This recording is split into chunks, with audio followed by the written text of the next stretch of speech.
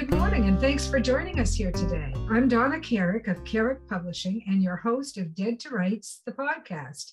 I'm here today on behalf of the Mesdames of Mayhem to talk with M.H. Callway, my friend Madeline, who is the author of Windigo Fire, as well as Glowgrass and Other Stories. And Madeline's got a brand new story out called Amdur's Ghost, which is going to appear in the Spirit of 13, our fifth Mesdames of Mayhem anthology, which is coming out in the fall of 2022. So hello, Madeline. Thanks for joining us. Hi, Donna. It's a pleasure. Thank you. It's always good to have you here. I'm really pleased. Tell us a little bit about Amdur's Ghost. Benjamin Amdur, who he is, and Barbara Garnett and Nigel Brown. Tell us a little bit about these three players. Okay, well, Amdur is a continuing character. He appeared in our very, very first anthology called Amdur's Cat. Now, Amdur has a long history. Many, many years ago, when I started writing, Amdur was the protagonist of my very, very first novel, the one that lives in a drawer. But I was so sad to leave Amdur in the drawer. So over the years, he evolved and he became, instead from a serious character to a pretty much a shrewd and witty and quite comical character. So he became for me a departure from writing my usual noir into writing almost a broad comedy, which I did in Amdur's Cat. Oh, I should explain that Dr. Benjamin Amdur is an assistant deputy minister in the Ministry of Health, where I spent many, many years pre-writing as a full-time job. And it really was a lot like Yes, Minister, if you remember that old story about the civil service. So Barbara is Amdur's new boss. Amdur is an assistant deputy minister of health, which is basically, there are probably 5 in the ministry. They're basically the boss, and they are a civil servant. They're not a political appointment. So Amdur is an assistant deputy minister, which means he is the big boss of the Ministry of Health, but he's a civil servant. He came up through the ranks. He is not a political appointment. Barbara Garnett is the new Minister of Health. Of course, she's a politician elected and appointed to her position by the ruling party. Barbara Garnett is an amalgam of different politicians that I had the privilege or endurance of working with during my career as a civil servant. And she is a very clever, very privileged, and very good-looking woman with a lot of charisma. And she's used to getting her own way. In Amdur's Ghost, she finds herself in a spot of trouble, and she has to turn to Amdur, who, being on the opposite side, she's a right-winger, he's a left-winger. She's forced to turn to Amdur for help. Amdur has left the ministry and is hiding out in the most obscure health department in Ontario, the most badly funded, and he's hoping to inflict some political damage on the right-wingers when the opportunity presents itself. But in the meantime, he's licking his wounds and hiding out in Dunlop. And where is Dunlop? Dunlop is on the coast of Lake Huron. And of course, it's a thinly disguised Goderich. Of course. Where we have our cottage. Now tell us about Nigel Brown. I presume he is the ghost. Yes, Nigel Brown is the ghost in the victim in the story. Nigel Brown, I don't really know where Nigel came from. He was one of those characters that simply just appear. Again, privileged, used to getting away with being incompetent, and comes to a sticky end. We're not that sorry to see him go, but he's been up to a lot of no good in Amdur's Ghost. Okay, okay. So Andor is a really lovable character. He's a little bit rumpled. He's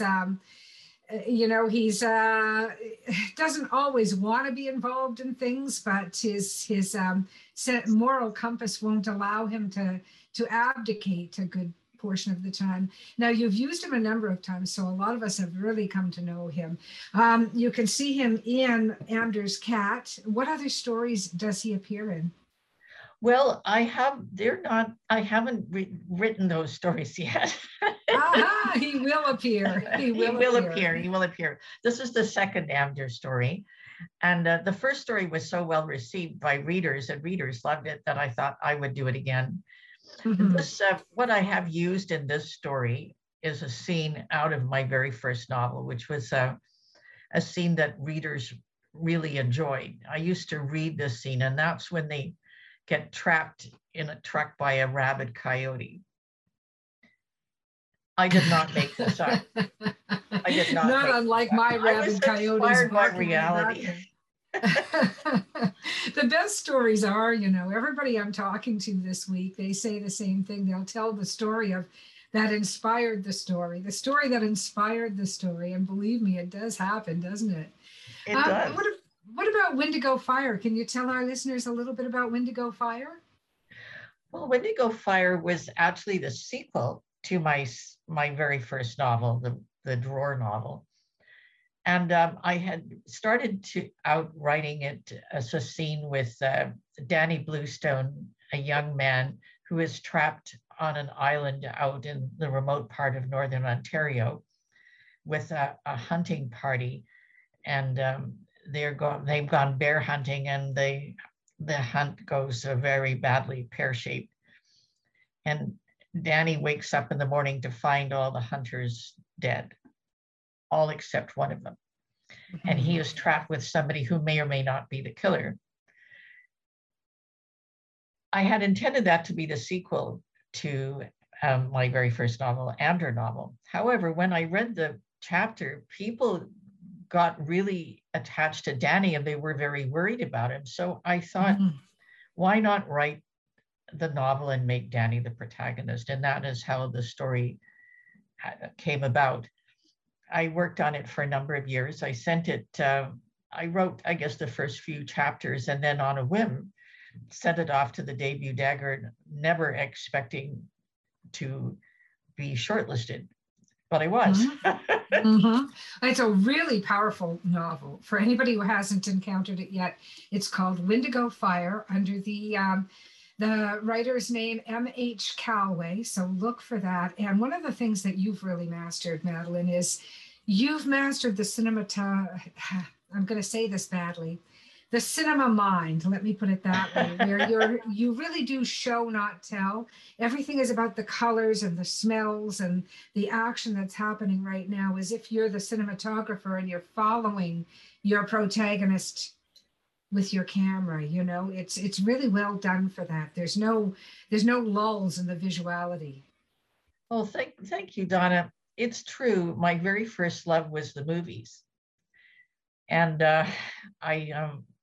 I used to watch the movies with my mom. It was a big treat for me as a child. I would watch the late movie. I'm showing my age here, but the late night movie used to come on at 11 o'clock at night, and they would show all the old movies. And that love affair with the movies has continued really through my whole life. My daughter actually works in CGI, which is, special effects imagery.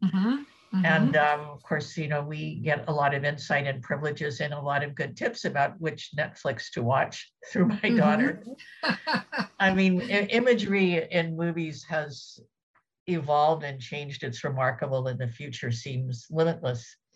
So you're right, Donna. I do actually, when I'm writing a book and when I imagine a book, is that I do see it through the lens of a camera, and I've been told that is sort of the way I sort of perhaps rely on action and like that, and certainly what I enjoy writing the most. To good effect, because it carries the reader from page to page so easily. It's very fluid in that way.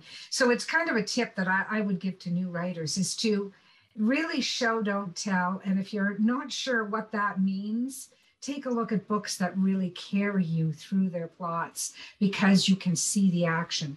That's what you're going for. It's really not that elusive. It's just about getting your head into that aspect. Anyway, so we have got In the Spirit of 13, our 5th anthology coming out this fall. I did not mention yet that Madeline is the founder of the Mesdames of Mayhem. So with Donna. With Donna. Yes, Madeline and I were among the founding members, but it was Madeline's brainchild. She's the one who came up with it. So we've had a lot of fun over the years with this project and this collaboration of many writers that have joined us, you know. And so we're really looking forward to the big release of In the Spirit of 13. We've got some really good talent, Madeline. Can you tell us just a couple of names that come to mind that are going to be in this? Oh my goodness, there's so many talented people here. I mean, they're all with people that I've worked with for many, many years.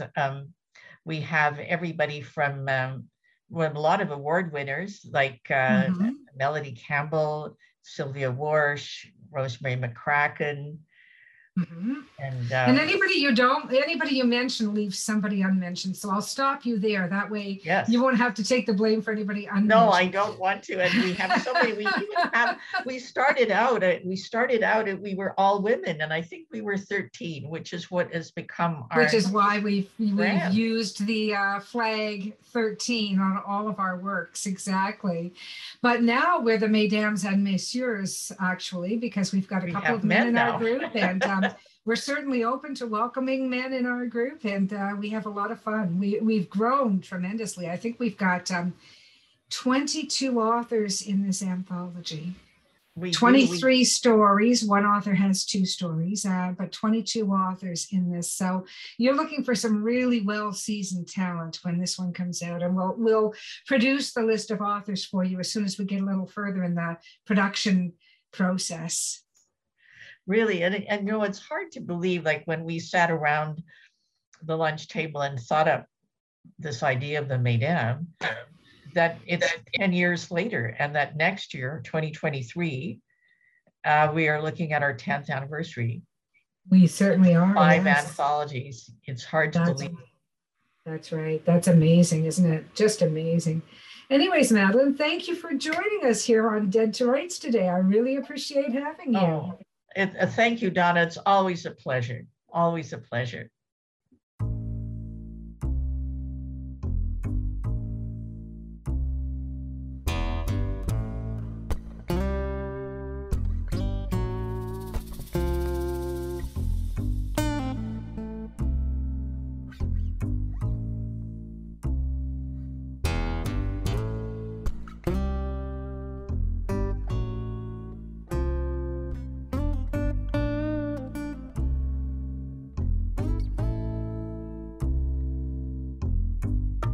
A dusty road, man alone. His vital signs go on hold, and I don't know what you've been told, but the years have turned my eyes gold. And I told you what you told me, we'd never be in the same boat for free. Yet it rides, let it rock.